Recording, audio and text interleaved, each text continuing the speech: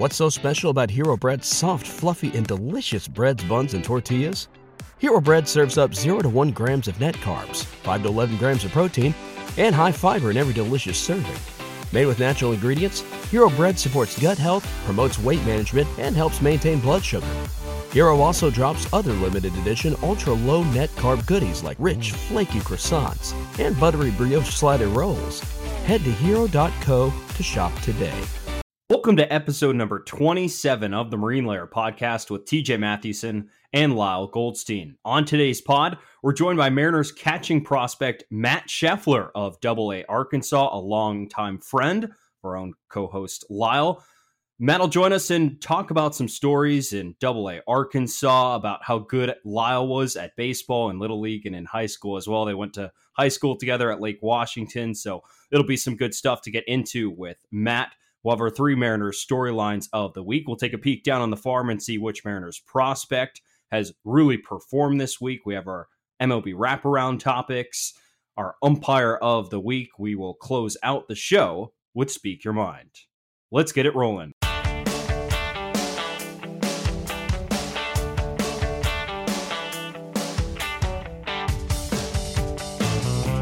And we welcome you onto this edition of the Marine Layer podcast, recording here on a Monday, May 1st. Lyle, I think someone forgot to tell us about the newest highly touted pitching prospect in the Mariners system, Easton McGee, in probably what was the highlight of the week on Saturday. What were the Vegas odds on that guy to win the Cy Young? I mean, if you put $1 down on Easton McGee, how much are you getting back if he wins the Cy Young? You're retiring. Yeah. 100. So you're thinking like over $1 million. Oh, easily. Because his odds wouldn't even be listed. The odds would be so great that Vegas wouldn't even list those odds. They wouldn't even risk the fact that someone could throw $5 down and take $5 million out of their vault at the MGM. You wouldn't want to risk that. That's just not good business. Well, I might throw $1 down now after the way I saw him pitch, although unfortunately just hit the IL after one start. So maybe his odds have actually gone downward since then. We'll get into it with our 3 Mariners storylines, but there is a reason he was the one to start on Saturday and not another Mariners prospect that will, once this episode comes out, will have started yesterday on Tuesday, but we'll touch on that a little bit. But I just want to give Easton McGee his flowers because while he's not one of our 3 topics this week, I mean, when you open up your phone, you turn on the radio and you turn on the TV and he's throwing a no-hitter in Rogers Center in the 6th inning of his first Mariners start. You're like, how is this possible? How is this possible? What? He was really fabulous. And in terms of anyone the Mariners could have brought up in a game they still managed to lose, I mean, still just all you could say is, wow. I couldn't believe it. I mean, I really couldn't believe what we were watching. And of course, this guy's in the big leagues for a reason, right? It wasn't his first big league outing either. He'd thrown a few innings with the Rays before this. But yeah, it was his first career start. And the fact he goes up against one of the best lineups in baseball and is just carving him up with like 90-mile-an-hour fastballs was amazing. I mean, I think they would have been happy with 4 innings, 3 earned runs out of him, just something that would hypothetically keep them in the game. But the fact he was throwing a shutout, yeah, that was unreal. And it's unfortunate he got hurt because now I'm kind of interested to see what he could do going forward. And he threw 65 pitches? Oh, yeah, his pitch count was ridiculously low. I mean, I understand why they pulled him, but if he was on a normal workload and he was a normal starter, I mean, yeah, he could have gone longer. He could have gone a complete game at that rate. So you can tell from that, the week that was for the Mariners didn't have a whole lot of highlights in it when Easton McGee really gets the crown of the week. But as we record this podcast, the Mariners have a chance to go into Oakland and really salvage this road trip. If they sweep, they end up somehow with a winning road trip, which we'll have to see. And as it goes along, it's just a very, very curious week that we'll get into here on our 3 Mariners storylines of the week. But regardless, 4 one-run losses in a row is quite the opposite of what we've been used to seeing each of the last 2 seasons. But as this first month has come to a close, the Mariners will kind of realize that. I believe they had a team meeting after the game on Saturday where Scott sat down and talked to the team and kind of brought something out of them where they're able to take the finale in Toronto on Sunday. Let's get to our 3 Mariners storylines of the week. Up first, we got the official news last week, Lyle, that Robbie Ray will be out for the season. He was going in for another checkup on his flexor injury, and the doctors looked and saw a little bit more of a tear in there for Robbie, and he's going to have to get surgery, and he will now be out for the season. He is expected, though, to be back for spring training in 2024. So it's not Tommy John surgery, which if that was the case, Ray would have been out even longer than opening day of next year. But regardless, this is a brutal blow. I mean, I don't think the Mariners thought that they were going to have all 5 starters make every start in the rotation and in their turn again this year. That just doesn't happen. I also don't think they were preparing to lose a guy for the year. I mean, no team can prepare for that. And this is tough. I get a lot of people like to kind of give Robbie Ray a hard time. But you heard Aram talk about it when we had him on the other week. He is essentially their 4-starter. And a guy that's a 4-starter and just won the Cy Young 2 years ago, it's a valuable guy to have, especially after the spring that he had. So yeah, this is going to throw things in limbo for the Mariners a little bit. And thankfully not Tommy John, as you mentioned. The difference between the flexor tendon strain and a UCL strain or UCL tear is the flexor is only 9 months. A UCL tear is 12 to 18 months. So if Robbie Ray has Tommy John right now, we're looking at him back at best by the All-Star break of next season, which is worst case scenario for the Mariners. They can't have Robbie Ray out for that long. He's too important to their rotation. So instead, it does look like he's going to be able to get healthy probably maybe by the end of the calendar year at best case scenario. If not, definitely by spring training, he should be able to ramp it back up and be ready to go. So what will the Mariners do in his spot now? Our next storyline will tell you a little bit more about that and more specific, but Chris Flexen was in that spot. It seemed permanently at the start, but he got removed to have Easton McGee start in that spot instead. So the Mariners were not really pleased about what they saw with Chris Flexen over his couple starts. We tried making a case for him last week, but the plug got pulled after we had that discussion. I'd just like to say one more thing here on Robbie Ray. This is your fault. I've been saving this for the show. This is your fault. For when we had our prediction show, you sat up here and told people to take their mortgage and put it on the over for his strikeout total. And now we sit here and, well, you put some people out on the street if they've done that. I'm sorry. I don't have any room on the floor of my apartment. So if you're struggling, that's my bad. You can blame me. There's nothing else I could do for it. You know, as they always say, you understand the risk of losing as soon as you place that bet. So to everyone that is, hopefully you jumped in on a bet that had a minimum innings and start requirement for that bet to be valid. Otherwise, I mean, the 3 innings he tossed all season, well, I'm sorry. I mean, at the bottom of my heart, one of my coldest takes of all time. That's why whenever I give you gambling advice, as you will probably learn, follow us on social media. We try once or twice a week to dabble in some betting content. If you watch me give out some picks and you notice, wow, TJ gets a lot of picks wrong.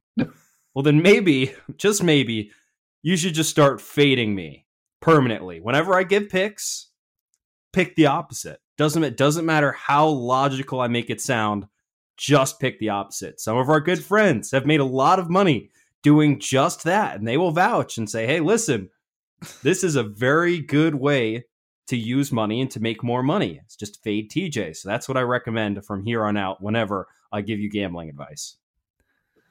We have a friend who was just fading you on every UFC bet ever back for a stretch of a few months in 2020 until you got to the point where you said, I'm done betting on the UFC. The sport's rigged.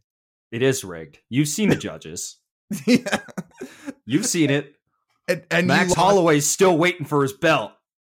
I think you've legit lost every UFC bet you've ever placed. So for those interested, TJ no longer bets on any fighting. I don't watch it. No, it's stupid. It's stupid. Like explain to me the logic, Lau, before we get back to baseball here, of a guy just totally dominating through 3 rounds, and then the dude manages to land one perfectly placed elbow into his temple while down on the floor getting his head hammered in, and the other guy gets knocked down and he loses. Tell me how that is good for my wallet. I can't, because I didn't ever bet on UFC. I knew better. Smart man. Well, I think TJ's going to stick to baseball in terms of his bets for a while now going forward. Let's get to our second storyline here. So the rotation has been in flux a little bit, TJ, but some exciting news as of today, Monday, when we're recording this. They're calling up Bryce Miller, Mariners' top pitching prospect, a top 100 prospect on MLB Pipeline, getting his call to the show up from Double-A. So this is their solution going forward. Bryce Miller is their highest touted arm, and they're going to give him the keys to run with it. I think this works out pretty well for actually our segue here, Lyle, because I mentioned Chris Flexen, like this was going to be Chris Flexen's spot. If he was pitching well, Bryce Miller would probably not be in the big league starting right now. But instead, Chris Flexen has struggled and they haven't liked what they've seen from him. So it's going to be Bryce who's going to get to start and sit. And as you noticed, Easton McGee started on Saturday, did not want Bryce Miller. And I think the reporting from Shannon Dreher, you can go read it in her latest post, I think on seattlesports.com. Shannon Dreher reported that the Mariners were always planning after, I think, Flexen's last start to bring Bryce up and have him start a game. However, the rotation shook out where that spot would have landed on Saturday in Toronto. Now, as good as Bryce Miller is, and he looks as good as he looks in the minors, that's not where you want to start your first career game on the road in front of 45,000. Instead, he's going to face the now 5-23 Oakland Athletics in front of a crowd of about 2,000 on a Tuesday night in the Bay, which is probably a little bit of an easier environment to ease into your big league career. Is this Oakland A's lineup he's about to face better or worse than the lineups he was facing down in Arkansas? It's pretty close. Pretty close. My question to you is, the crowd at the O.co going to be bigger or smaller than the one in Arkansas last Tuesday? I'll have to check the weather in Oakland, but I honestly, there's a chance it's smaller. We talked about the other night when the A's had their game. It was their first home game after it was announced that they were moving to Vegas, and there was all the signs saying, Fisher sell the team and all those things. And they reportedly had 5,000 at the game? No way. I'm saying it was about half that at best. So, if Arkansas has got crowds of 3,000 on a night, yeah, he's going to be seeing less people than that out in Oakland. The announced crowd last Tuesday in Arkansas for measure was 6,330. So can the A's top that on a Tuesday night? I mean, I don't think so. You will know by the time you listen to this whether or not they broke it. If you didn't even think of that, please go check the MLB app and see if we were right when we guessed this. I'm saying no. I'm saying there's no way that crowd, the A's are going to draw 6,000 on a Tuesday night to watch M's A's. There's no way. Yeah, I'm with you. Although for Miller, though, this is exciting because when you look at his profile, and we talked to Aram about him a couple weeks ago, and Aram thinks he has the best fastball in the minor leagues. I mean, 95 to 98, it can get up to 100 miles an hour. It has some really good ride to it. He has the slider, which is his best secondary pitch. And look, he's had some up and down outings through the first month here.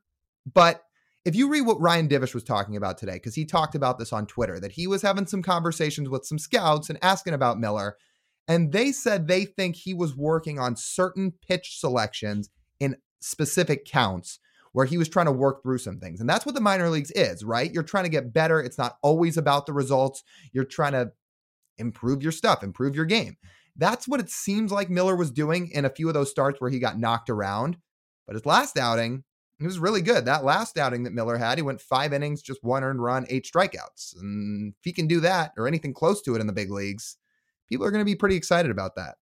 I have the exact quote from Jerry DiPoto last week on what they were looking at. They said they were looking at, for Bryce, they're not going to look at his ERA in terms of this stuff. They're going to look at the quote unquote shove reports and quote, they want to know how the pitchers are executing in 0-0 counts, 1-1 counts, et cetera, and what the physical stuff looks like and how, if they're able to repeat it. So if the checklist was Bryce Miller is getting ahead in counts, the physical stuff looks good, and he's repeating his delivery and he's repeating the stuff throughout 4 to 5 innings, then no matter what the ERA is, they believe that stuff can translate to the big leagues, and especially against the Oakland A's. I mean, they're really, really, really bad. So this is as much of a soft landing as you could ask for a pitching prospect to land into the big leagues. And even if he does struggle on Tuesday, the thought process of putting Bryce Miller in this rotation and kind of easing him in and seeing what he can do against a big league lineup, this would be the game to do it 100%. It wouldn't be on Friday at home when the next time his spot in the rotation would have turned around against the Houston Astros. Next to facing the Blue Jays in Rogers Center, playing the Astros would also be among the last of the teams that you probably want to face coming out and making your big league debut. So we'll have to see. I'm looking forward to Bryce. We'll probably see a lot of fastballs and a certain mix, but I'm really excited to see how that fastball is gonna play against a big league lineup. I think the key for Bryce is going to be, well, one, can he handle the big league workload? Because he hasn't thrown that many innings in pro ball. And number two, like we've talked about throughout the offseason with some of our guests, can he develop that quality third pitch? Now look, you can get away with 2 pitches in the majors. Some guys do it, like Tyler Glass now. Robbie Ray was doing it for a little while last year. There's a few others. But developing that third pitch, that second off-speed pitch or second breaking ball, that'll be a big key. And if Bryce Miller could do that, that could be the separator from being a back-end starter or a potential reliever long-term to being somebody who really sticks in their rotation and makes an impact. And the biggest thing, just please throw strikes. Please don't let the environment get to you. You don't let the big league just turn you from the big leagues turn you from a guy who's got pretty good control to a guy who's throwing the ball over the place and walking 5 guys in his big league debut. So I think those are the couple things we're going to look at for Bryce Miller. I'm really looking forward to watching him. By the time you listen to this, you already know what Bryce Miller did on Tuesday night. So hopefully we can have some good things to talk about next week. Our third Mariners storyline of the week, Lyle, the City Connect uniforms are officially out, and it's not a hot take to say the Mariners have the best, non-biased, best City Connect uniforms in baseball. It's not a hot take on this podcast, but if you put that out on social media, you might have some people just hopping into your replies. I mean, you shouldn't expect anything to be 100% in this world on really anything ever, but I don't get what people want. I thought they did an awesome job with these jerseys. I love the blue. It's not too Pilots-esque, but there is a little bit of a throwback aspect and element to it. I like the black pants. Like, I think it's a nice little touch. You don't see that often on baseball jerseys. I think the Mariners crushed it with these. I don't know what people's problem is. I think people just like to complain. Yeah, I didn't really understand the complaining with the black pants. It's a bit of an ode to the Tacoma Rainiers. I think the official combing through exactly what it is. Like, so the Seattle stitch across the front, the lettering is like equal to the Pilots lettering when they were featured when they played back in the 60s. And then the backdrop of the Seattle, like how it has a little bit of a black shadow to it. That's similar to the Rainiers, who won the PCL in 1955. So that's kind of what that plays after. And the black pants are kind of it plays off of that. B, I think it's also an ode to the Steelheads as well, which is very, so the infusion of black on the jersey and pants is the nod to the 1940 Seattle Steelheads, which is pretty sick. Again, they're trying to draw in all the different baseball aspects that the Pacific Northwest has had to offer. I did notice they pretty much stayed to the state of Washington, which is fine. It's a Seattle-based team, but the Pacific Northwest does encompass a lot more than just the state of Washington, which I thought was a little bit interesting. But, in terms of us, we're Washingtonians. We're incredibly biased and love our home state. So, yeah, great job. I can't wait to see him wear it. I mean, people with more heavy opinions and I guess valid opinions than just some random Twitter trolls seem to be pretty consensus that people liked it. Again, there's people out there that don't, but it seems like it's more swung toward people that do. For example, I saw a lot of people talking about that they thought they were really cool. Friend of the program, Giraffe Neck Mark, he saw him, he tweeted it out, and he talked about these are awesome. These are some of the best in baseball. I mean, you think about some of the other good City Connect jerseys, right? I mean, you've got the Nationals with the cherry blossoms. I like those White Sox jerseys that say Southside, the basically all black. I mean, I think the Mariners are right up there, if not right at the top with all of them. I love this color scheme. Again, some people just like to complain. What do we think of the trident down on the hat? I like it. I mean, that's how it is in spring training, isn't it? It's the trident down on the hat. I know some people just don't like the trident down. They think it means bad luck. Oh, Well, I haven't given that part much thought. Let's see what their record is in the uniforms. How about that? When we get through like 5 or 6 Fridays into the year, we can address the record and then address the hat. See if we need to turn the trident upside down into a W sign.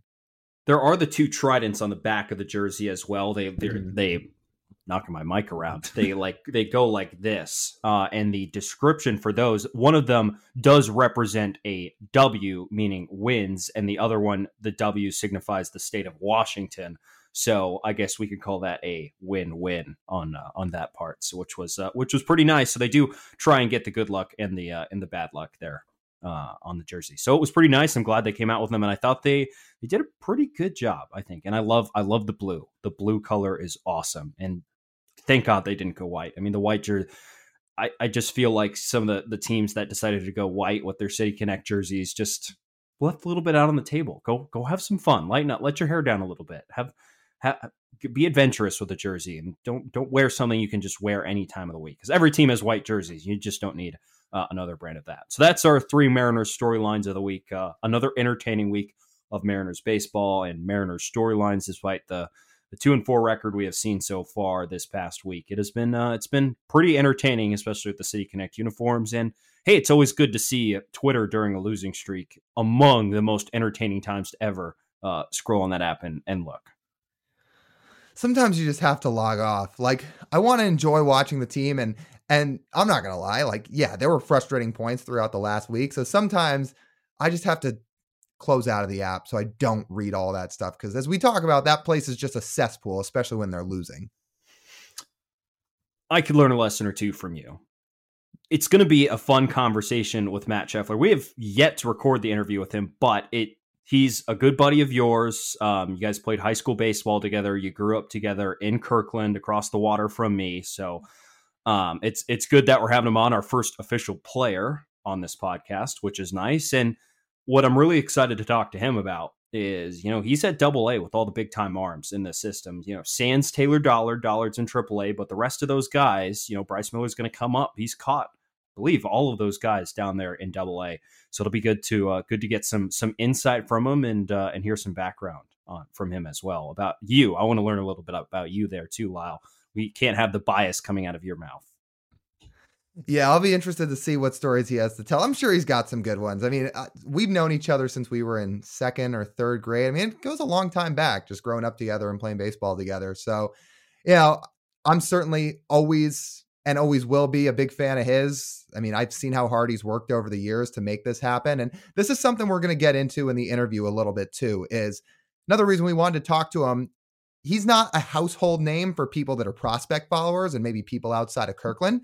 He's got a really cool story. And I think people, after hearing this, will take a rooting interest in him because he loves baseball, works his tail off. I mean, he's got his eyes forward, everything. I mean, you'll hear him talk about it. I mean, he's intelligent. He gives a lot of good answers, and you'll hear about like what separated him from so many people as we went on in our time growing up in terms of what it takes to be a great baseball player. So I'm looking forward to getting this interview going. So with that, we won't hold you any longer. Let's get to our interview with Matt Scheffler. All right, we welcome on Mariners catcher Matt Scheffler. He's currently in AA with the Arkansas Travelers, and he's a longtime friend of mine. Sheff, we appreciate you coming on. I've actually been holding this question, I want to say, for a couple years now, and maybe it's a stupid question, but I wanted to ask it anyway.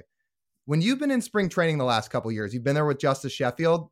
Have there been times where somebody said, "Hey, Sheff," and like both you guys turn around and say, "What's up?" Oh yeah, absolutely. I mean, it happened a lot this spring because it's my first big league camp, and he's obviously known as Chef to all the big league staff and all the big league players. But I've also been called Chef my whole life, so it's a head snapper every time I hear it. And then I quickly realized that nobody's trying to talk to me in big league camp, so I just see him respond, and that's about it.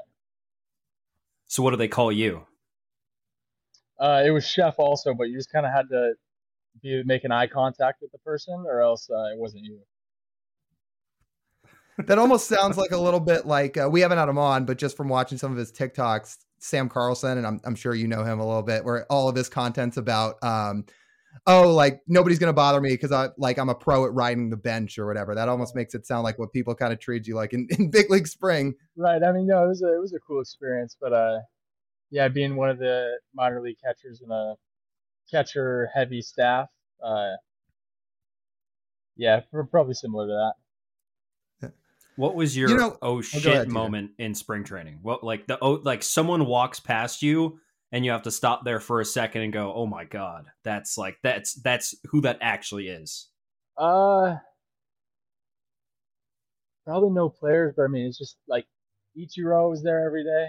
He's really cool. And the cool one was seeing Edgar Martinez.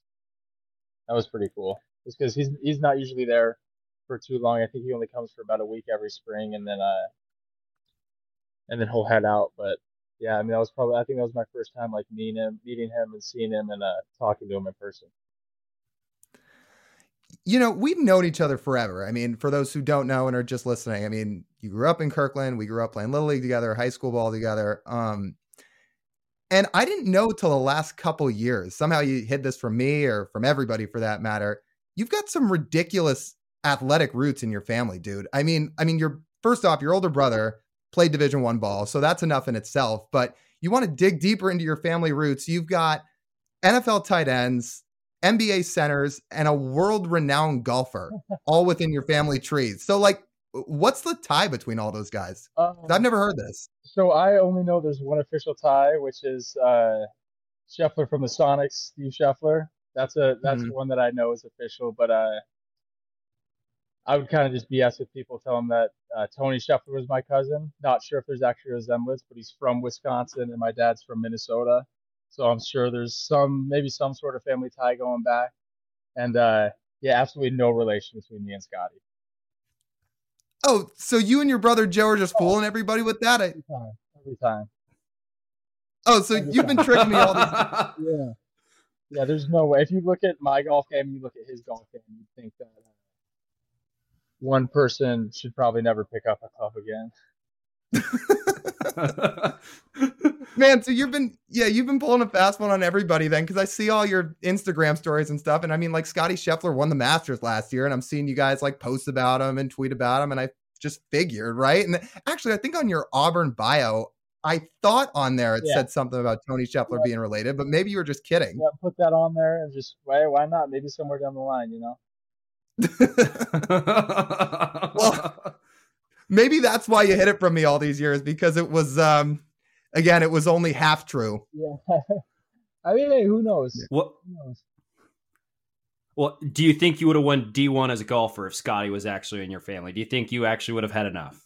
Oh man, I don't know. Considering he's only a year older than I am, which is crazy to think about. Probably not. Probably not. Well, I'd say it worked out okay in baseball, to say the least. So far, so good.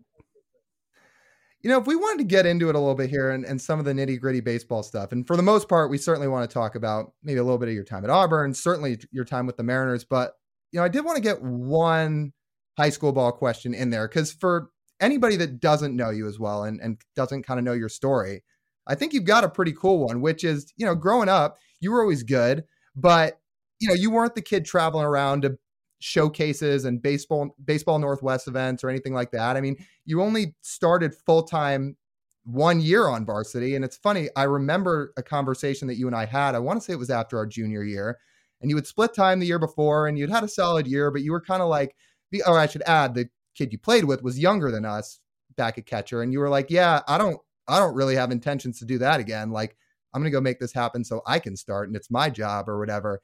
And then you come out the next year and you didn't just win the job. You were like one of the best players in the whole state. And that's when I feel like everything started to kind of take off for you. So I guess my question is here, long story short, what was it either that summer or that fall going into our senior year where something just changed in your work ethic or your mindset, I guess? I don't know. I guess it was just kind of a right timing thing. I was just like I grew late. I was pretty small junior year, and then that summer going into my senior year, I kind of hit a little growth spurt, put on a little bit of weight, and I was like, okay, this could be like a real thing if I want to do it.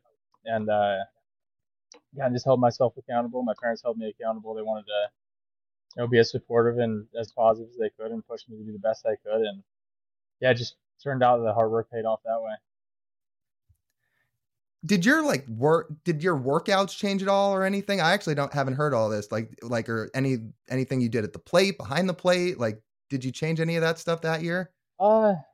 No, not really. I mean, I didn't really take the gym super seriously throughout high school. I mean, just I was always so small, and they kind of, no matter what I did in the weight room when I was that young, like never really changed. But yeah, that off season going into my senior year, if I remember correctly, was maybe working out 4 or 5 times a week, and that's when I started to see real progress. Okay, Matt, so if that wasn't. Oh, go ahead, TJ. Sorry, Lyle. You're still going. I was just going to say that if that wasn't taken working out seriously back then, like, what does seriously working out look like now that you're playing pro ball? I mean, I have a completely different outlook on it because now it's actually my job. It's something I have to do if I want to continue making money playing baseball. So it's either do that and continue making money, or maybe take a few days off and not benefit from that whatsoever.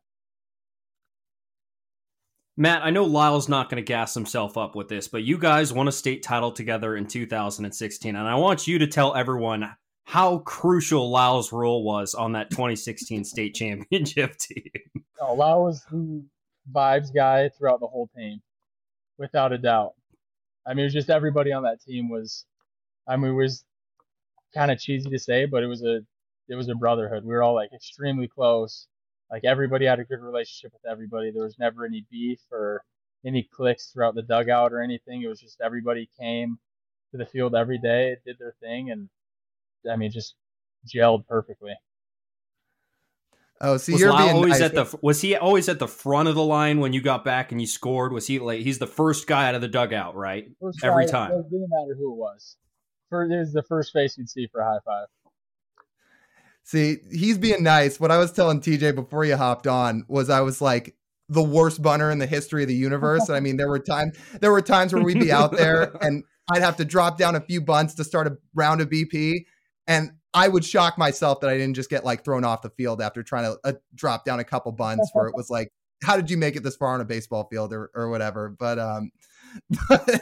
yeah, no, that season was always a lot of fun. And I think we'll always hold memories of it. Well, I'm shocked you didn't break your nose. How did you not foul one back into your face? I mean, that would probably require making contact with a bunt first. I would just straight up miss half of them that I took. But yeah. The bunting was overrated. Okay, so what's that? Bunting was overrated in high school anyway. Oh, see, that's the whole theme of our podcast is like TJ and I just roll our eyes watching bunting in big league games. So maybe I was just before my time. Maybe I knew it wasn't worth the time or whatever. Time and the place. It's rare, but time and the place. Yeah, exactly. If we wanted to start to kind of roll along here, I mean, so we touched on the high school stuff a little bit. Obviously, you spent 2 years at JUCO ball, then you get to Auburn.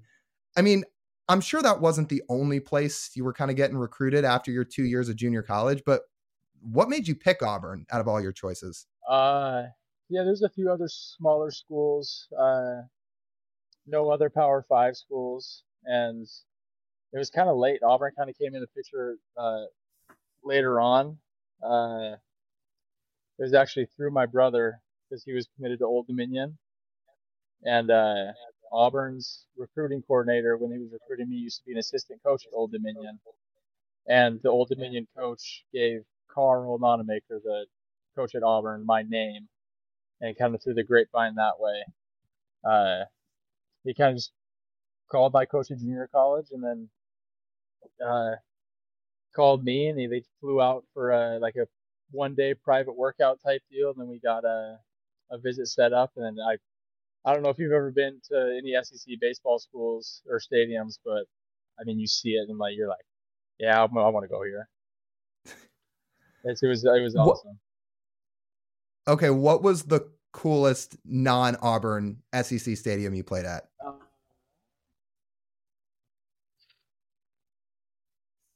Non-Auburn or just SEC? Just taking Auburn out, just because, like, I'm sure you have a bias toward it, which you should, obviously. Probably Mississippi State. because we played there. Our series there was the first home series with the whole thing, like their whole new stadium, brand new, open. So that was pretty cool. It was like 16,000 people there or something like that whole weekend. That was a cool See, experience. Lyle and I and our friends say that eventually we would like to go hit one of those stadiums. I think that probably is number one on our list because I don't know when else we would ever go to Starkville for Right. anything You ever. wouldn't go there So anything else for anything but to go maybe watch a football game or a baseball game. yeah. So I was thinking, so Starkville's one, Oxford, like the two Mississippi stadiums seem like two of the most fun. I know Florida's got a really nice one. I mean, the box at LSU is supposed to be insane as well, and probably a little bit easier to get to than the two Mississippi ones. But on those five, I don't know if there's any sleepers in that group that you've seen as well. I never played at Florida. Um, Arkansas was up there with Baum Stadium. I'd say that's right behind Mississippi State, just because like facilities wise. Uh, Texas A&M was really cool. Uh, Never played at Alabama. Never played at Tennessee. Vanderbilt was extremely underwhelming. Really? Yeah, it was just kind of. I mean, Hmm. for as much of a baseball school as they are, I was just expecting a little more, but I mean, damn good baseball team. Uh, yeah, but I mean, you pretty much hit it on the head. Mississippi or Ole Miss is really cool. That's probably the best, like best fan base for baseball, I'd say, just because how close they are to the field and how much they get into it with that student section in right field. Oh yeah, because what's the Ole Miss story with the fan base? Because like it's like when somebody on Ole Miss hits a home run, everybody out on the berm like chucks their beer Yeah, it's into just the air or something like your that, right? showers. Yeah, it just don't matter what's in your cup, you just throw it out. Anytime someone on Ole Miss hits a home run, yeah, it starts smelling like a brewery. I was gonna say I can't even imagine being an outfielder out there for like 7, 8 innings or whatever after somebody goes yard, and it probably just smells like I don't know, like a dive bar or something like that. No kidding. Smells, could Man, you imagine what they're saying to you? Yeah, usually the fans are pretty good, especially to Well, that's good. I mean they're young college kids. It's not like it's pro ball or anything, so they take it easy on you. Like the fans at Mississippi State was awesome. I mean they were mhm. barbecuing stuff. They're like come back after the game and we'll give you your Oh, leftovers and stuff. So it's pretty good. They treat you pretty well around there. that's really cool. You know, so if we wanted to keep going here, so 2020 happens, right? And you're off to this phenomenal start in your second year at Auburn. Then the season gets canceled, the draft gets shortened to 5 rounds. And I guess the one upside, if there's a such thing to having the draft shortened, is people like you got like a little bit more of your own pick of where you wanted to go. I guess it depends on where you got not, I mean, recruited's not the right word, but looked at or who had interest in you in terms of the MLB teams. And obviously growing up in Seattle, I'm sure it was a pretty cool thing to sign with your hometown team, but there has to be more than that for why the Mariners were an intriguing team to sign with. So like what kind of stood out about the Mariners to you when you were trying to make that decision? It was actually my agent did an amazing job with kind of like laying out org by org on like what catchers or what teams have catchers in their top 30 prospects, which teams have the most money invested in catchers versus which teams don't have much money invested in catchers, catcher development, player development in general, and they kind of just laid out a full list with uh, like grades on which teams would be a good fit for me.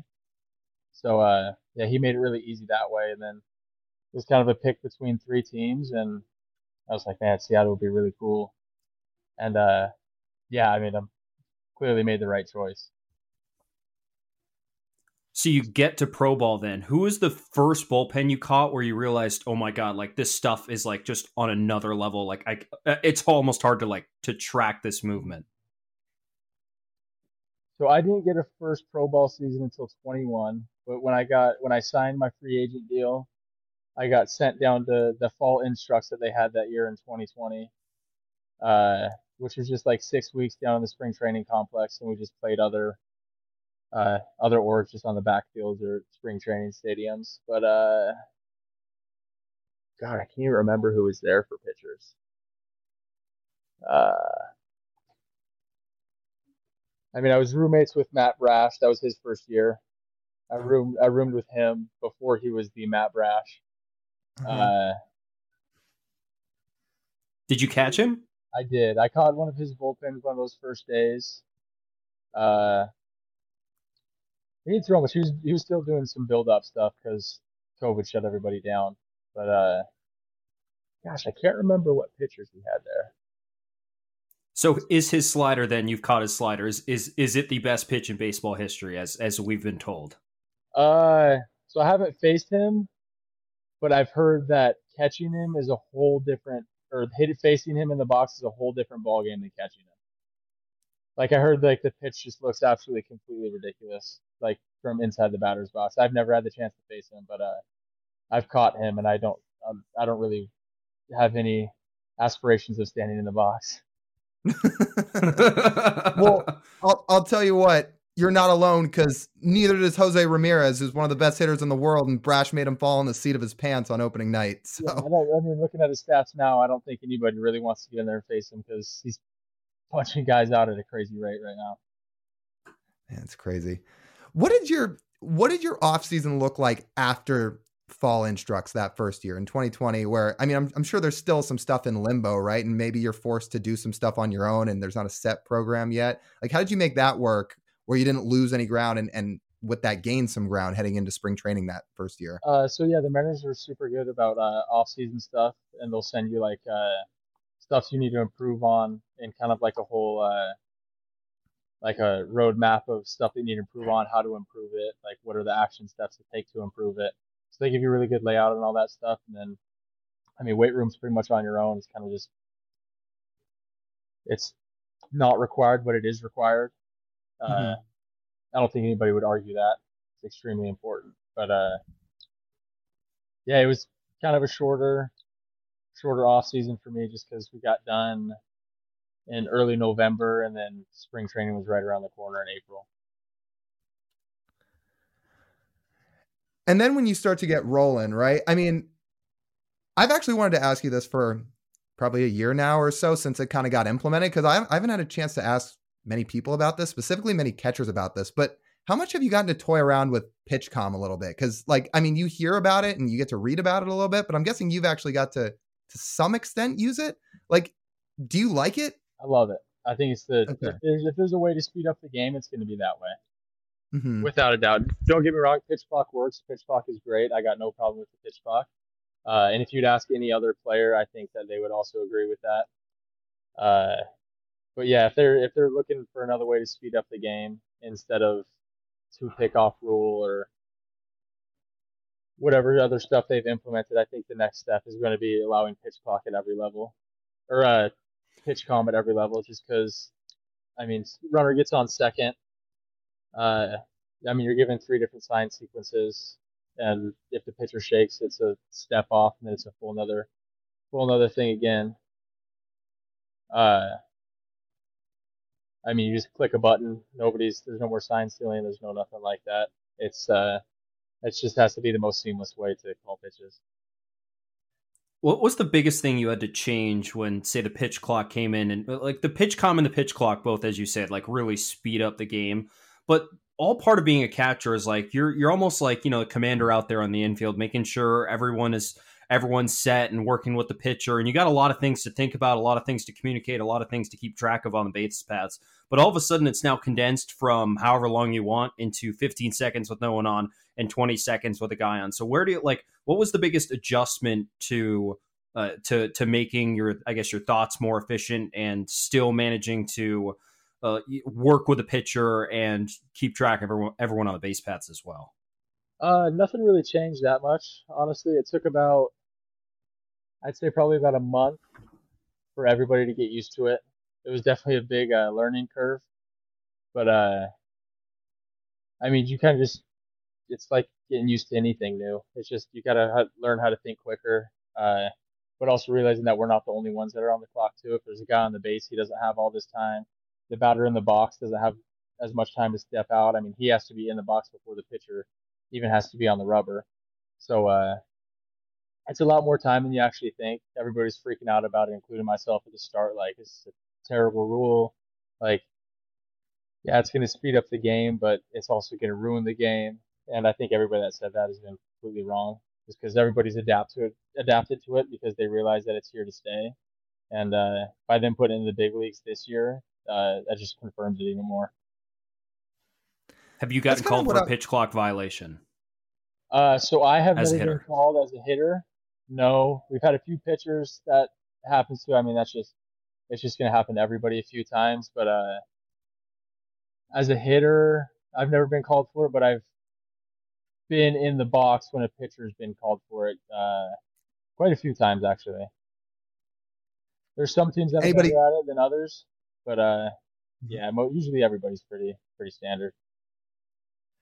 People gotten used to it by now in the sense of like, okay, like pitch clock violations happen, or there's still guys getting, irked out there where it kind of rattles them? Yeah, there's some. I mean, there's some hitters that are just completely oblivious to the clock, and then they'll kind of just zone out for a sec, and then boom, they get banged on it, and then they got a strike, and they're like, oh crap, like that's on me. And then there's some times where like umps will be quick on the trigger and like bang a pitcher for it, and then there's like a little dialogue between the pitcher and the ump, or the catcher and the ump, and then it kind of just all blows over.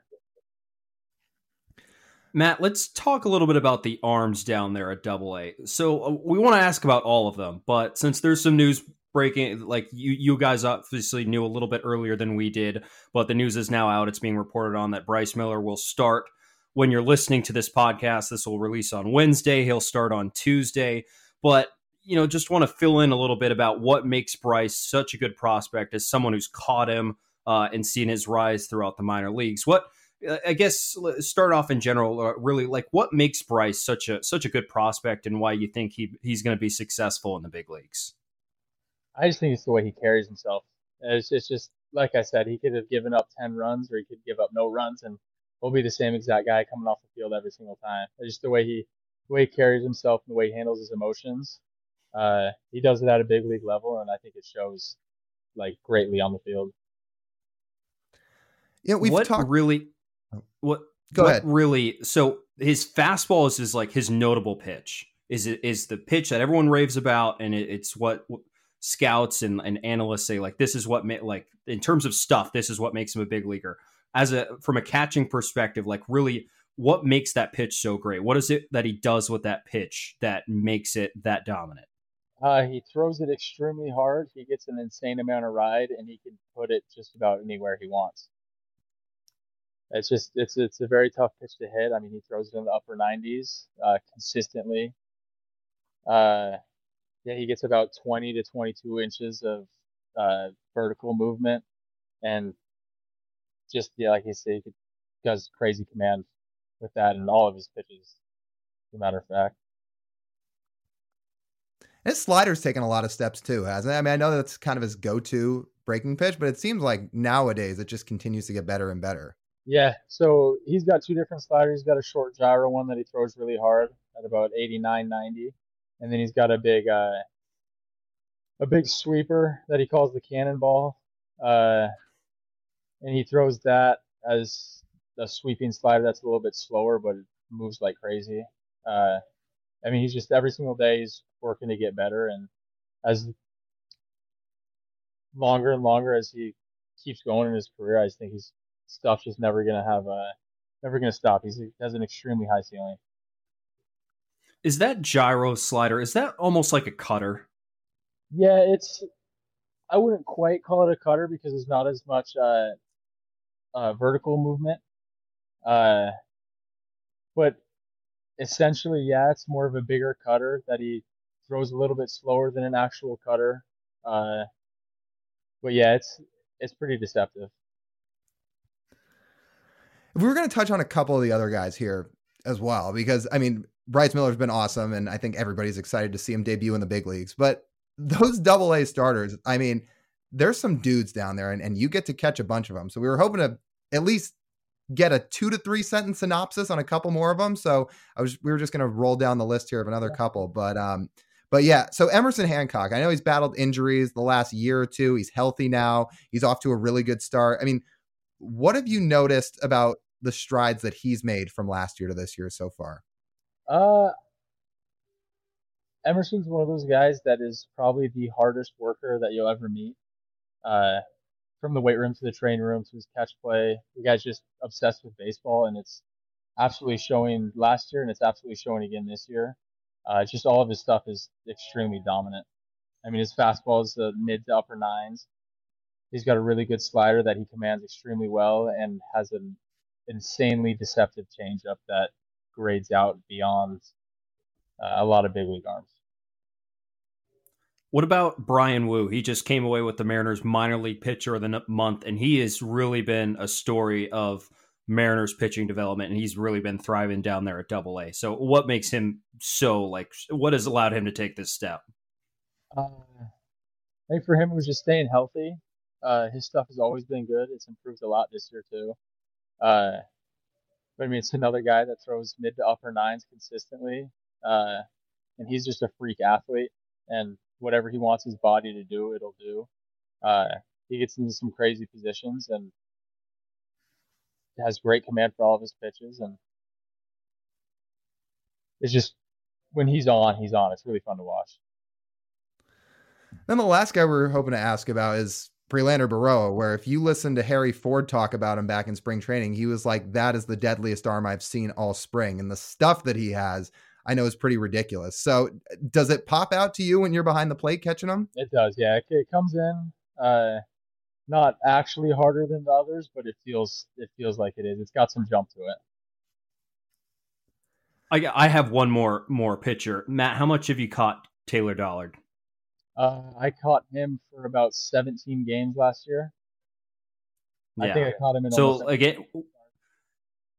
So as we talked about the other guys, I mean, you say hard with really sharp breaking stuff, but he's not that. He's not a guy who's going to run it up there in the upper 90s. He's going to more, dot the corners and stuff. But, he's still probably going to pitch in the big leagues like that. So, what is it about the control of Taylor that, that makes him so good and able to control his pitches, almost like he's holding it on a string?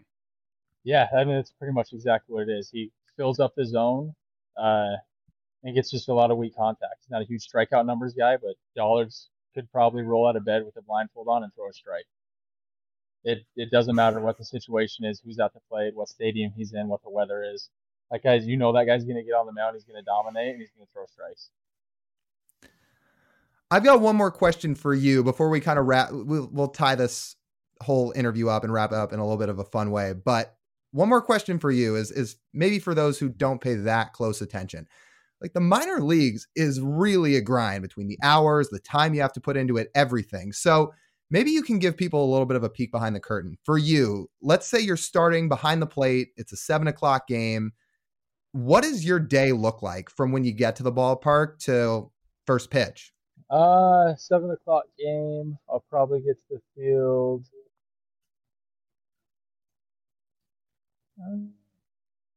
I'd probably say 12:30-ish. Early cages would probably open at 1 or 1:30.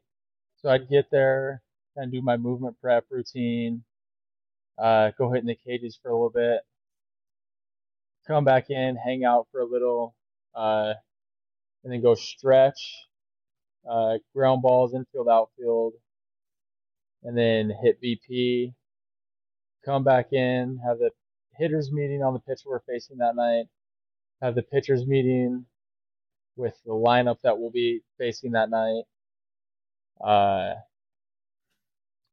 And then, yeah, I mean, it's pretty much that, right into more stretching, and then right into my pregame routine. So, yeah, I mean, and then game from 7:00 to anywhere from 9:30 to 10:00. Some post work in the training room. We're probably getting home around 11:30 every night. How much extra stuff do you have to do? Also, just being a catcher, going over scouting reports. I mean, how much time do you have to carve out for that stuff each day? The Mariners are super good about it. They got a bunch of statistics and stuff, so we don't have to do all the deep diving. But and we got a kick-ass pitching coach that is extremely good at his job. I mean, you face the lineup 6 times in a week. You kind of start to get a feel for some of the guys, so it gets easier and easier as it goes on. But yeah, I mean, it's no easy job. You definitely got to get your work done. One last minor leagues question from me. Who's the nastiest guy you have faced down there? This year or just in general? It could be in general. In general,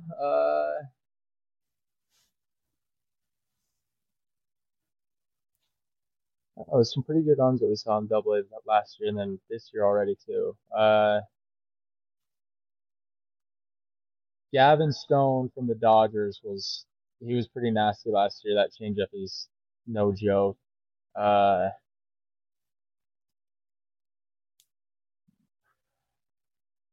Yeah, I'd probably say Gavin Stone. It's a pretty good choice. And he's generating a lot of buzz in the Dodgers world these days. So that's a good answer. Okay, so if we were going to start to kind of wrap this up, we're going to start to do this with any players that we have on, present and future. I guess you'll kind of be our guinea pig with this, but we're going to wrap every interview up by asking 5 rapid fire questions, and you can just give us a quick answer. So we've got them prepped for you. Okay. So hopefully this goes smoothly, and hopefully this can give people a little bit more of a peek behind the door of who you are. So, okay, first one I've got is go-to pregame and postgame meal. Not really up to me. It's up to our training staff or whoever orders the food. Kind of whatever comes for pregame, postgame, I'll eat it. Okay, so let me twist that question a little bit. If you got to pick what your pregame and postgame meal would be, what would it be? I got to pick. I would probably some like chicken and rice dish, probably before the game, something light, and then post game, probably just like some pasta or something like that. Pretty good. I'm a simple guy. We could just simplify that to Chipotle, right? I don't know about Chipotle. Chipotle kind of sits heavy sometimes. I don't know if I'd want that pregame. Oh, okay. Postgame, I'd take Chipotle, definitely. Pregame, okay. Some a little lighter. Okay. All right. The next question, Matt. Your top 3 favorite TV shows of all time. Top 3 favorite TV shows of all time. Entourage is number 1. Probably Breaking Bad number 2. And then probably Yellowstone number 3. Wow. Okay. No Game of Thrones in there. Interesting. Okay. I'm not a big Game of Thrones guy. I got into it for a few seasons. Wow. And I kind of fizzled out, and I just never really got back into it. Wasn't the biggest fan. I'm gonna get hate for that for sure. Yeah. I do all the time. Matt, I've watched it through 4 times, so yeah, probably the wrong person to. I watched the first 3 episodes probably 6 times, and it took me that long to get through them. So that sounds about right. It was so boring. I was just like, the rest of the show is probably exactly like this. Well, I'll tell you what, you just gave me 3 new shows to watch, which is probably sad that I haven't watched any of those 3 between Entourage, Breaking Bad, and Yellowstone. But now I've got 3 on the list, on the bucket list to knock out. Take up some time. Yeah, exactly. Okay, third question. Best and worst baseball road trip. Best and worst baseball road trip. Best is probably Wichita. Okay. Super showy stadium, super showy clubhouse. They treat their guys really well there. Really nice facilities, really nice field, really nice hotel. Hotel's walking distance to the field, so that's nice. And the wind howls out there, so it's a fun park to hit at. Worst, without a doubt, is San Jose in the Cal League. Tough. Really bad field, old stadium, old wooden stadium. Clubhouse is a glorified bedroom size pretty much, and you shove 32, 35 guys in there. It gets real tight real quick. It's just no fun. Nice hotel, but you just didn't really want to be at that field. Oh, geez. Okay, next question. What would you be doing right now, Matt, if you were not playing baseball? Right now, if I wasn't playing baseball, what I always say is I'd probably just be working construction. Probably doing that. I don't really see myself sitting at a desk or anything for 9 hours a day, and more of like a hands-on physical labor type guy. So yeah, I would just say if I wasn't playing baseball, I'd probably be working construction. Okay, so I was slightly off. I had a guess on this one before you hopped on. I said it was going to be something with cars, but okay, construction isn't that far off. Yeah. I could see myself doing that too, but Mm-hmm. definitely good money and just something I kind of had interest in. Sure. Okay, and then the last one to wrap this thing up is favorite all-time Mariner. It can be past or present. So it can be a teammate or just somebody you love growing up watching. All-time Mariner. Um,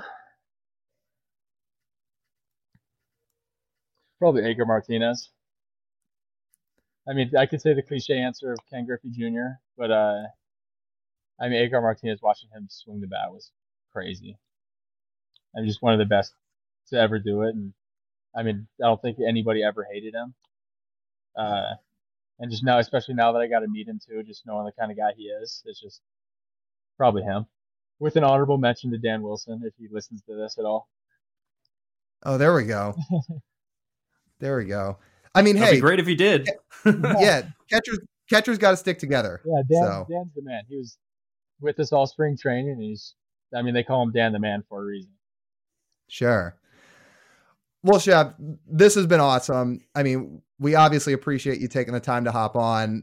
As you know, I'm always rooting for you, and I'm one of your biggest hype people.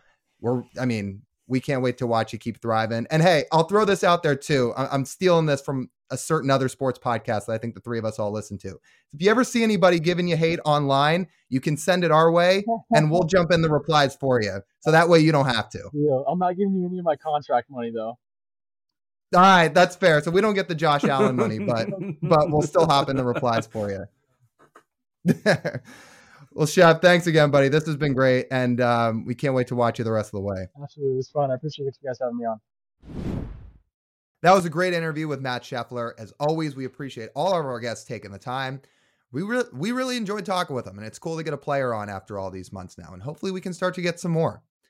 Okay, TJ, let's head down on the farm. Who are you looking at this week?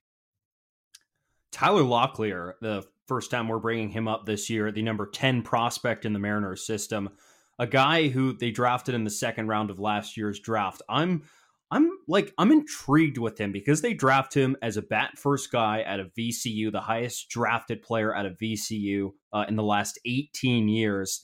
And he's continuing to really hit this year in high A. Everett. He's hitting 305, 383, 537, 4 home runs, 17 RBIs. His last game before we recorded this, he had a multi-home run game against Spokane.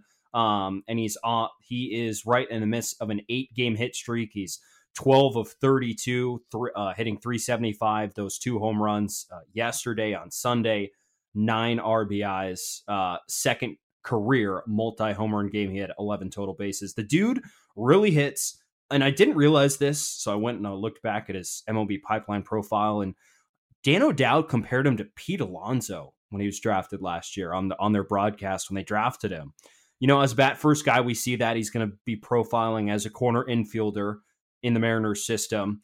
And there's just not a whole lot of pure bats in the Mariners system to rely upon. So it would be really nice if a bat first guy, the Mariners pick with a premium pick, turns out to be, a pretty good hitter up and down the minors, and he's off to a pretty good start there in high A this year. So he's a guy to keep an eye on. Again, a top 10 prospect in the M system, and a guy who he just hits.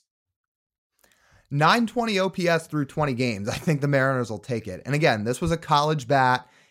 He'll be able to develop a little bit faster than the high school guys. But when we were talking about Cole Young, who, by the way, he's also just continuing to hit, little side note, we've talked about we're not sure how much longer it's going to be that he stays in Modesto. He may be too good for the league. They'll bring him up to Everett.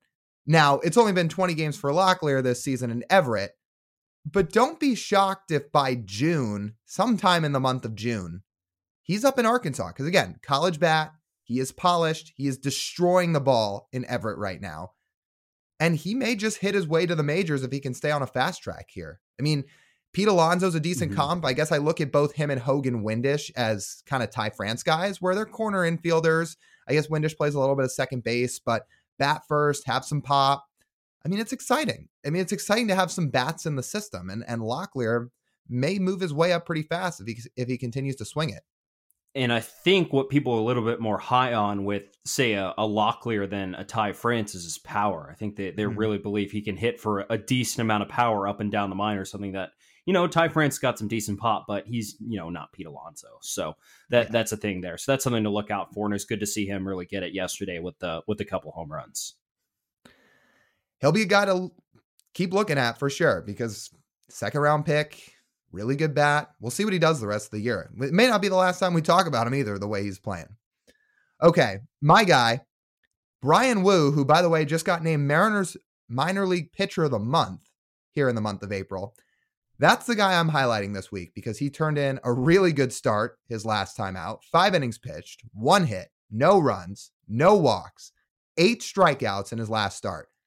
The guy here so far in the month of April, and so far here during the season, 1.59 ERA in 4 starts, 17 innings, 1.59 ERA. He's killing it right now. Mariners number 6 overall prospect. He's dominating in Double A so far. 27 strikeouts in 17 innings. We talk about like ceiling with these pitchers. Bryce Miller is going to start. When you're listening to this, he would have already started yesterday. I mean, he's a top 100 prospect. He's the top pitching prospect in the Mariners system. The guy we keep hearing about from a lot of people, like we have a friend who works in the organization and Jerry DePoto and, people writing about it on Twitter, is this guy, Brian Wu, in terms of stuff and the ability to eventually pitch at the big league level. He's that guy. And he is going to pitch in the big leagues. He got kind of a slow start to his Mariners career. He was hurt coming out of college and kind of got brought along last year. But now he's off to a full start this year. He's healthy and he is really pitching well. They might just leave him in Arkansas all year. But if they don't need him, they probably just leave him in Arkansas all year and let him dominate and then worry about bringing him up to the big leagues this year, because there's a couple guys ahead of him in the system who they would probably bring up in a starter role or even in the bullpen as well. But this dude's got big league stuff, and he's really showed it throughout his minor league career so far. The Mariners may have gotten some real value on him when they drafted him too, because they drafted him in the 6th round back in 2021 because he had Tommy John surgery. And he's recovered from it now and he looks great, but I wonder where he goes in that draft if he's healthy. I'm guessing the injury knocked him down at least a little bit. The Mariners may have bought everything that he was selling, said, you know what, we'll wait out the injury. Tommy John surgery is awesome these days. Guys almost always recover. And we may get some real value on him and see what we've got going forward. And they've done that. I mean, there's been teams calling and asking for Brian Wu in trades over the last year. That's how much other organizations are starting to think of him. What's kind of odd, Lyle, this is the first time I'm looking at Brian Wu's college stats. Do you know his junior year ERA? Like, this is in terms of like the Mariners looking at stuff and saying, hey, we can do something with this. I mean, ERA is not everything. He had a 6.11 ERA his junior year at Cal Poly. Again, you're not not pitching in the SEC, pitching in Cal Poly. And, they saw enough there in Brian Wu, despite being hurt, to draft him and really develop him and bring him along. And man, it is really showing. And I'm excited to watch him. It's hard to keep up with all these minor league guys. There's a lot of baseball going on while they play. But every time you see the highlights pop up, and this dude is just got some nasty stuff. And I think it's something for a lot of Mariner fans to look forward to as the season goes along. So that's our look down on the farm. One guy that stands out each week down in the Mariners minor league system. Let's get to our MLB wraparound.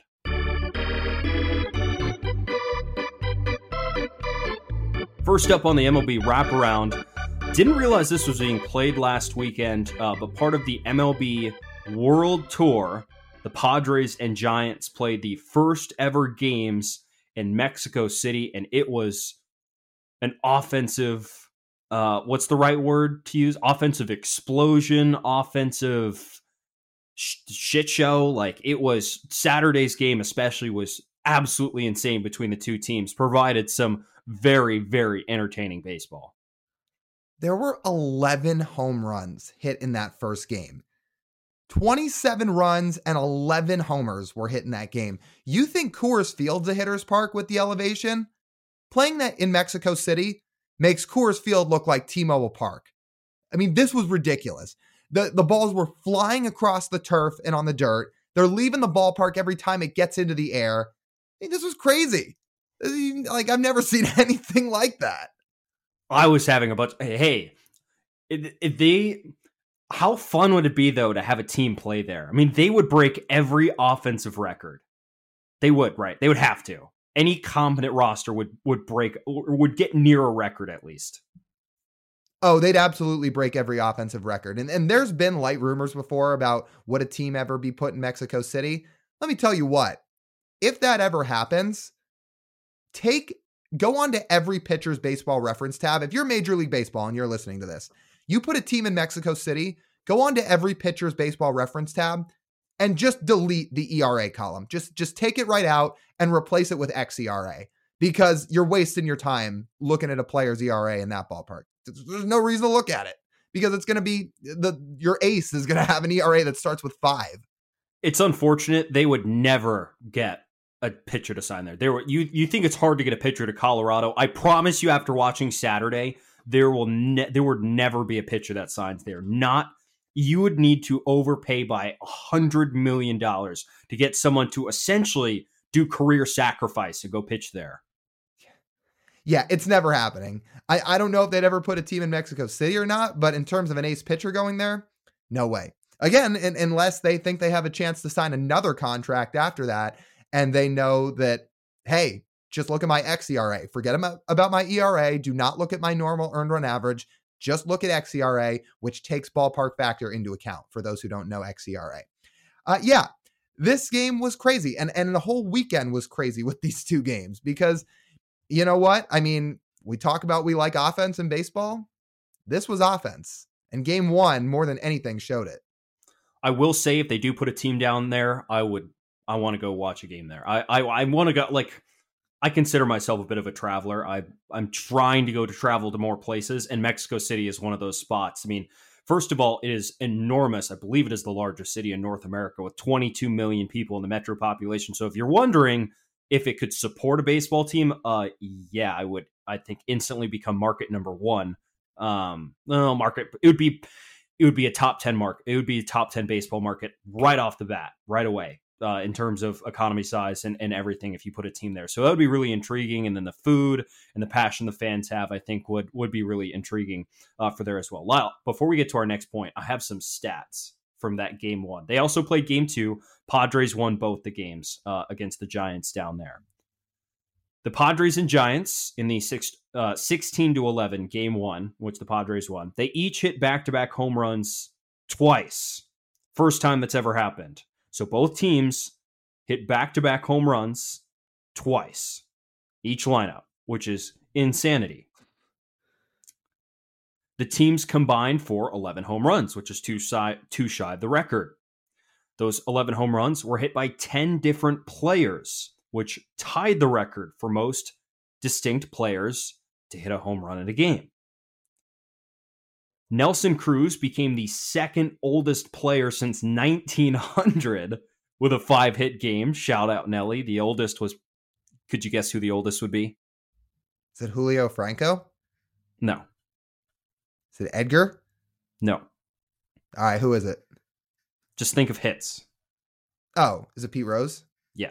Okay. There we go. Xander Bogaerts became the third player to homer in 4 different countries/territories. He has now homered in Mexico, Canada, the U.S., and England, joining Tony Clark and Michael Brantley. Both of them homered in Puerto Rico instead of Mexico. So that's something to think of.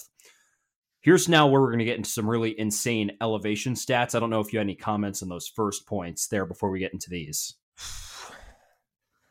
Just sounds like a lot of offense to me and a lot of broken records. I mean, my God, like you said, this team would absolutely break offensive records every year if a team was in Mexico City. Just wait till you hear these stats. And then you're going to, after you hear these, you're like, yeah, the home run derby should be here every single year. Brandon Crawford hit a ball 482 feet, the longest home run in the StatCast era for the Giants. And that was one of the first home runs of the game, by the way. 7 players hit a ball 440 plus feet. That is the most in the a single game in the StatCast era. In the very first game that they played in this stadium, they broke a record for most 440 foot home runs. The teams had 4 450 plus foot home runs, which was also the most in the single game in the StatCast era. And then Lyle, last but not least, this is not official because I'm just going off the numbers I saw on Twitter, but I believe these numbers are correct. Can you guess the over-under totals for the two games? For home runs? No, for total runs. Oh, okay. I think I saw what the run total over under was in the first game. Let's see. For the two total games, I will go with 22.5. No, just like guess game 1 and game 2. Oh, okay.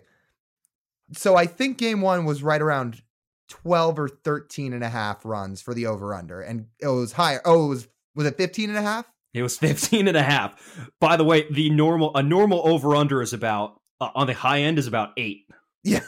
8 or 9.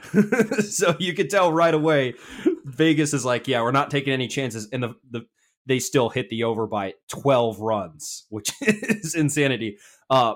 And now, do you remember what the over under was for Sunday after they saw that?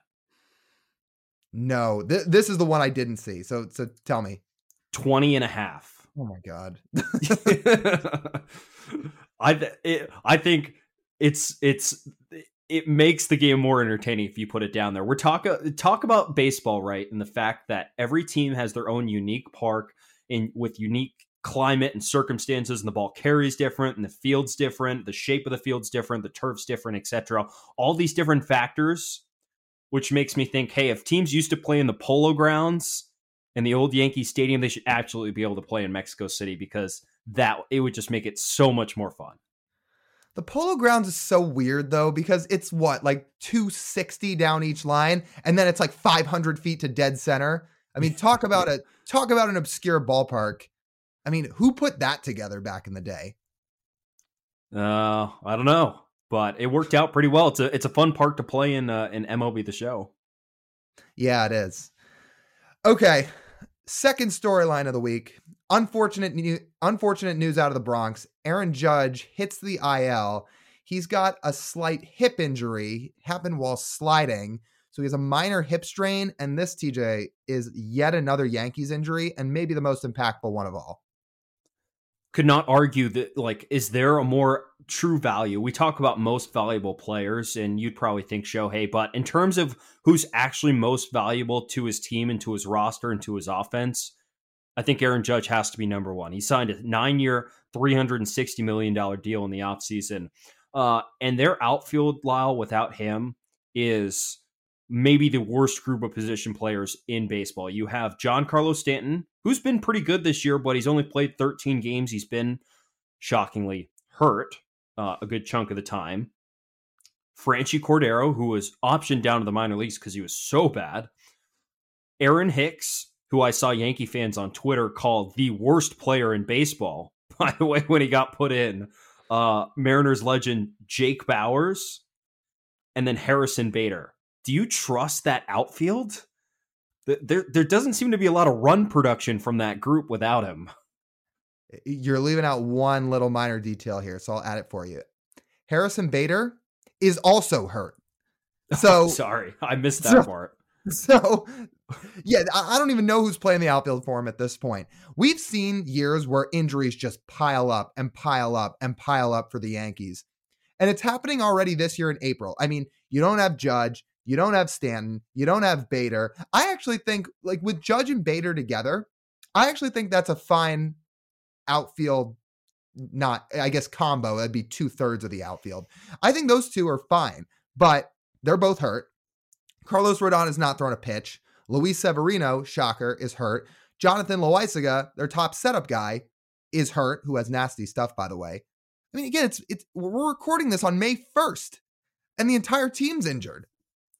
This was the worry when Judge signed that contract. How is a guy of his size, of 6'7", 275 pounds, going to age? Because we don't see guys like that play, B, age well. I mean, Stanton is the guy on his own team is example A1 of signing that a long-term contract and being unable to stay healthy because there's just so much you have to worry about in terms of playing every day and your bones, and you're carrying around more weight, and that really can deteriorate over time and get guys hurt. And as simple as a guy just sliding into second base, and you don't know. And a hip can be something that, like, that's something Aaron Judge uses while he runs, while he swings, while he slides, while he walks down the stairs of the clubhouse. I mean, there are all these different things that Aaron Judge has to use his hip for, and if he can't ever get healthy, and if it lingers all season, you're going to have to wonder how much that might dampen his offensive performance and coincidentally lower the ceiling of the Yankees, who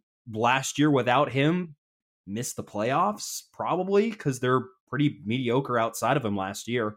There's plenty of numbers that I didn't write down that pretty much back that up, and this year is pretty much the same.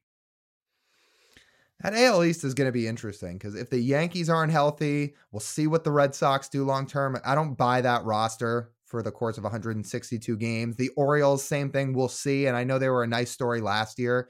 Do they sustain this all year with their rotation?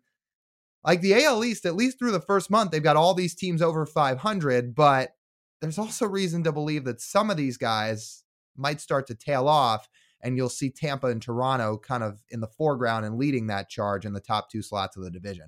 Yeah, it is unfortunate for the Yankees because, again, I mean, they have a good roster on paper, but so many of these guys don't stay healthy. I think they have a good roster on paper, especially after adding Rodon. Like here, like remember with Rodon and Judge healthy, sure, like good. Yeah. Good. I'm thinking, I'm like, okay, so what do the Yankees do better than, like, I guess the healthy Yankees have a better rotation than Tampa, maybe, probably. Let's say probably. I don't even know about that. Well, I guess Jeffrey Springs got hurt, so that's an injury to Tampa. He got hurt. Rasmussen's kind of struggled in the last couple of weeks as well, so that kind of weeds it out. And Glasnow's still working back to be healthy as well.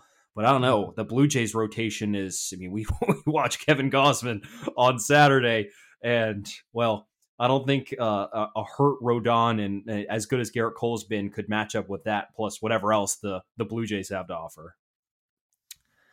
Yeah, I mean, we'll see how much the Yankees tailspin, if they can tread water with all these injuries, or if it really just kind of gets out of control for them. I don't know which way it's going to be because it's a lot of injuries right now. Thankfully for them, they have plenty of time to right the ship and get everyone healthy. As we mentioned, it's only May 1st, so let's try not to overreact to too many things that happen in the first month of the season.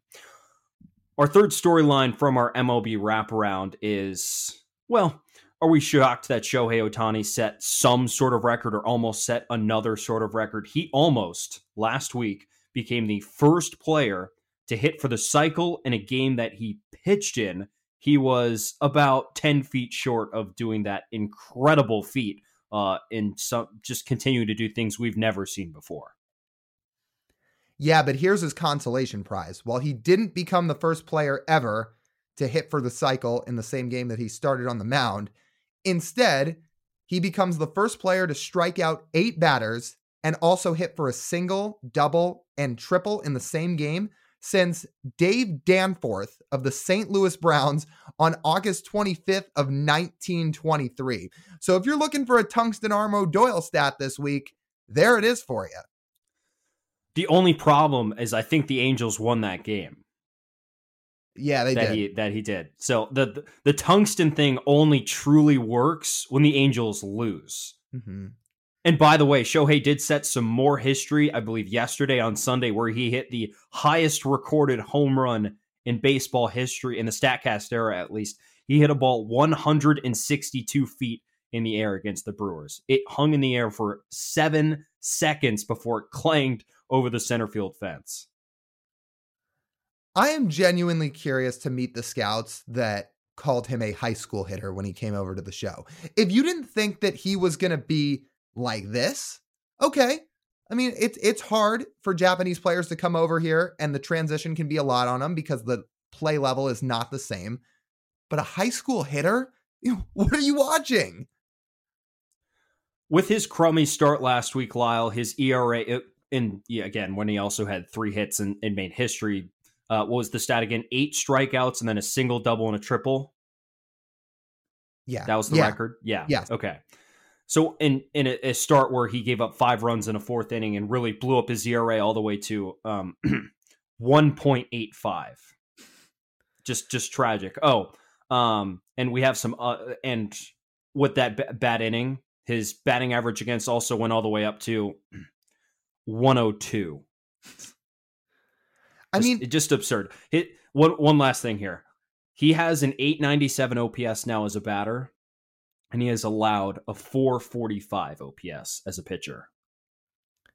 You talk about players having walk years. I mean, what Matt Chapman's doing for the Blue Jays right now is a walk year, to say the least, and an elite walk year, aka have an amazing year before you hit free agency and get big money. Now, Shohei's going to get huge, colossal, unprecedented money no matter what.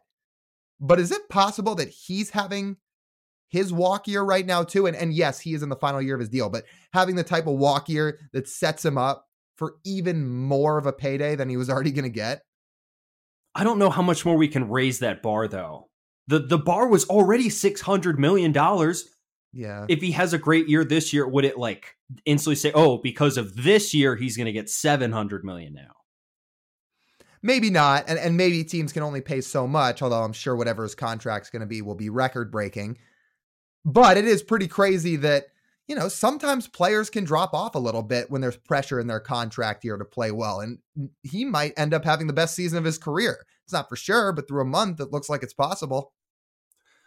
The best season of his career over the one where he was an MVP and the one last year where he was both a top 10 hitter and a top 10 pitcher. It's pretty, that's pretty absurd. Okay. So then let's end with this question then. Would this be the greatest 3-year stretch a player's ever had? And I'm including Barry Bonds. I think it has to be, right? I would be interested to compare the wars of the 3 years of Barry Bonds. Well, which 3 years of Barry Bonds are you taking? Because somehow 01's getting cut out or 04's getting cut out. But whatever. Let's just say like 01, 02, and 04 of Barry Bonds to kind of makeshift it here. And then these 3 years of Ohtani. I would be very interested to compare the wars and see how they match up. Because I'm with you. The fact he's doing it from the mound and at the plate, it probably is the best 3-year stretch ever. Mm-hmm. You could pick a 3-year stretch of Babe Ruth too. You could even throw in the one where the 1 year he did pinch and hit, which was 1919, I believe, 1919 or 1918, one of those 2 years. You could pick Ted Williams. You could pick Willie Mays. I mean, we could have this debate. If we really do run out of content, maybe we could spend some time doing the greatest 3-year stretches. But it's really something to think about because nobody has done it at the level Shohei Ohtani has done it for 3 seasons. Not at this level, not against this kind of competition, and not at the height that he is doing it right now. It is simply incredible. And it's going to be simply incredible. Somehow the Angels still managed to miss the playoffs all 3 of those years. Oh, my money's on that they're going to. It's just who they are at this point. It's who they are. Okay, let's get to our favorite segment, our Russell Wilson Umpire of the Week. Who do we have this week, TJ? We have Alfonso Marquez. We did not mention him while talking about the Mexico City series. He was behind the plate for game 1 of that series, the 16-11 Padres win.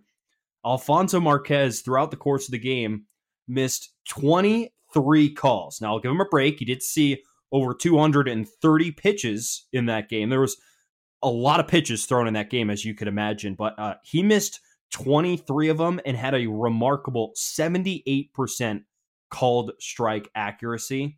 And also in terms of total runs impacted in the game, he impacted nearly 3.5 runs because of his calls in this game, the 5th highest mark in a game this season.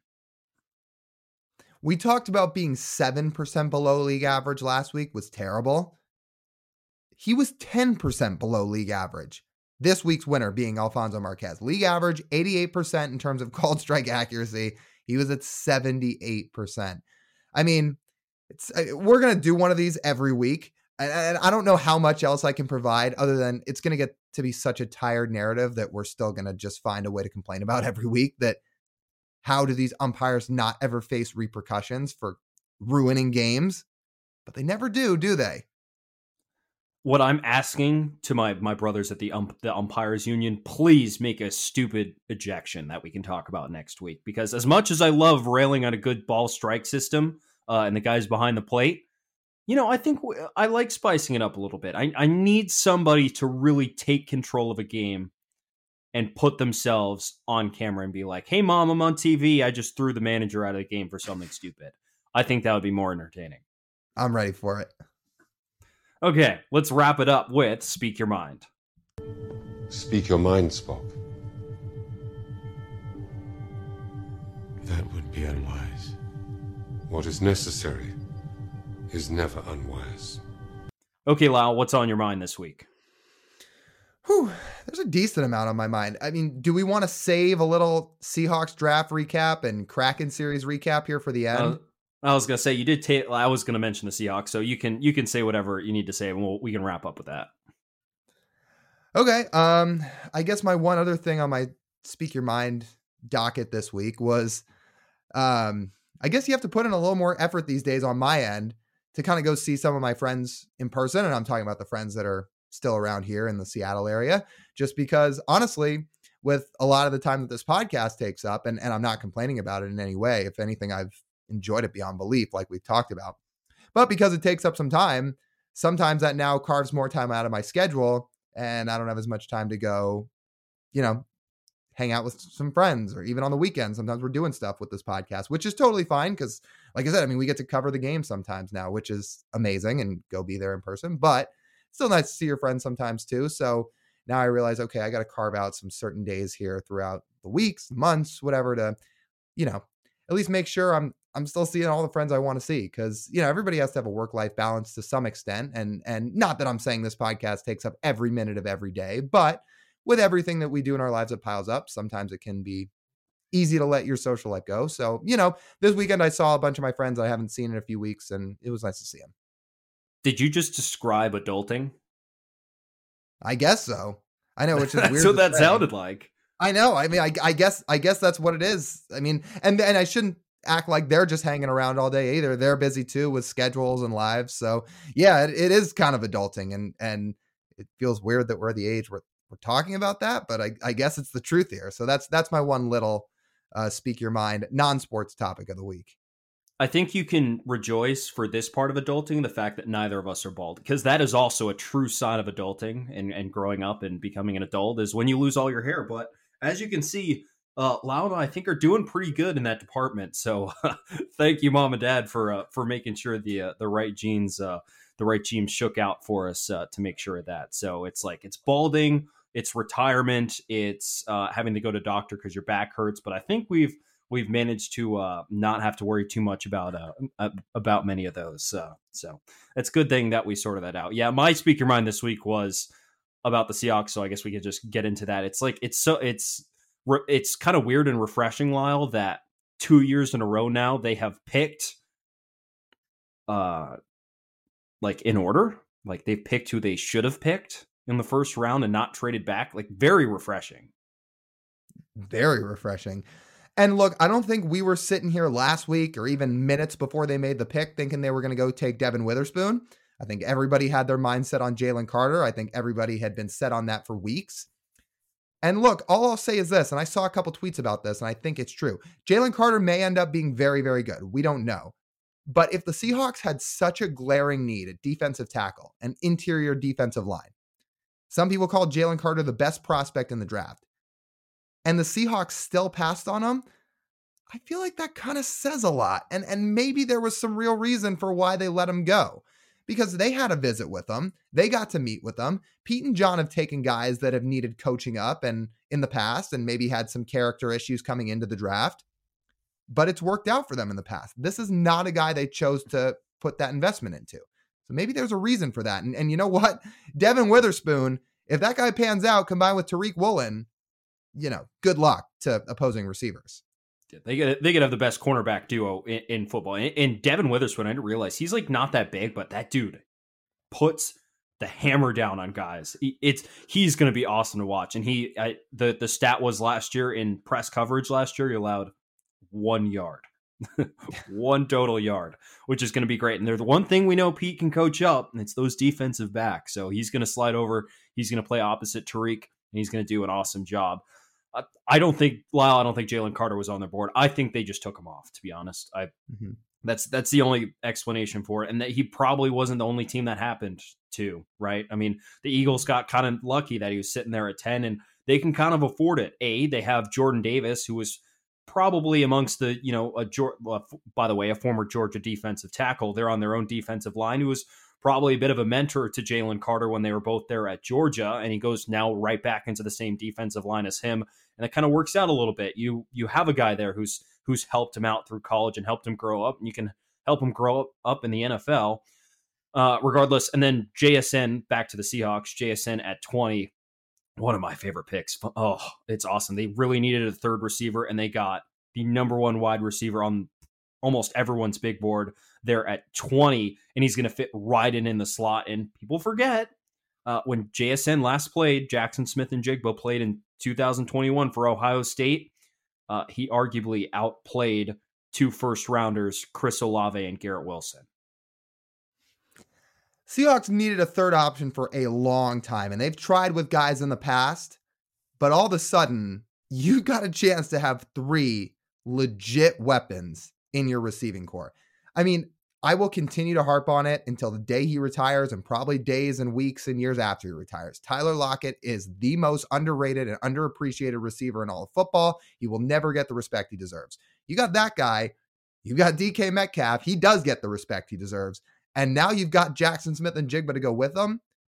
I mean, you're talking about 3 guys that could have this offense exploding. I can't wait to watch it. In the last game, Jackson Smith-Njigba was not injured. He had 347 yards. 347 against Utah, who was a great against team. Utah. Yeah. Okay. To be honest, half the time he was being defended by a running back who was playing corner for Utah. I do remember that part, but 347 still a pretty insane amount. Lau, I need to get your opinion on one thing. I think we'll talk a little bit of Kraken hockey before we wrap this up. Your instant reaction when Zach Charbonnet goes off the board at 52. Oh, my head just dropped down. Dropped down, hands on the knees. I think I said, fucking, of course, dude, is what I said.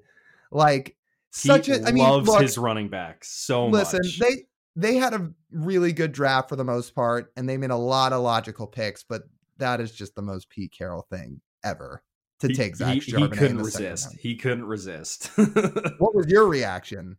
Yeah, it was pretty much the same thing. Now seeing the rest of their draft, they did fill out some of their other needs, and I think they just didn't try and reach on anyone too much in this draft. We wanted them to get the center out of Minnesota, whose first name is John. I can't remember his last name, but they got John Michael Schmitz. Okay, that's what I thought. Okay, cool. So they didn't get him. That he seemed like the logical pick there. But then they got the center for Michigan, whose name I actually cannot pronounce. But I was seeing that like the value for drafting him in the 5th round was better than drafting John Michael Schmitz in the 2nd round, which I thought was interesting. And what's the award for best center in the country? I forget what it was called, but I think he won it too. Is it the Mackey Award, or am I getting that wrong? I can't remember. But he won it. Mm-hmm. So and they got him there in the 5th round, which is nice. So they addressed the need at interior. They got some guys along the defensive line. It's, the defensive line's probably still an issue. I mean, even if you drafted Jalen Carter, it was probably still an issue. But they addressed needs. They got good value out of their players. And hey, they drafted another running back in the 7th round too, Kenny McIntosh. Yeah, again, we'll see what happens with Charbonnet. But you know what? I'm going to try to not let that ruin the entire draft, because you said it at the top here that it feels like this was 2 drafts in a row where they simply took the best players available and guys that could really reshape this roster and continue to help them build and win, which they've got a chance to do now. So overall, pretty good draft.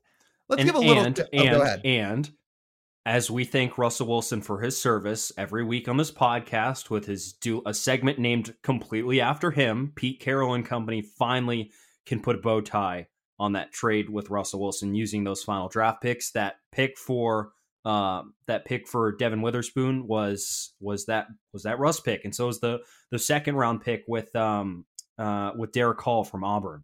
So they used those picks wisely, and it is, as you mentioned, really helped retool this roster. It has. And let's give a quick shout out to the Kraken here before we wrap it up, because they just took down the reigning world champs in 7 games in the first round. I know hockey upsets do happen, but the fact that they made it happen, that's pretty cool.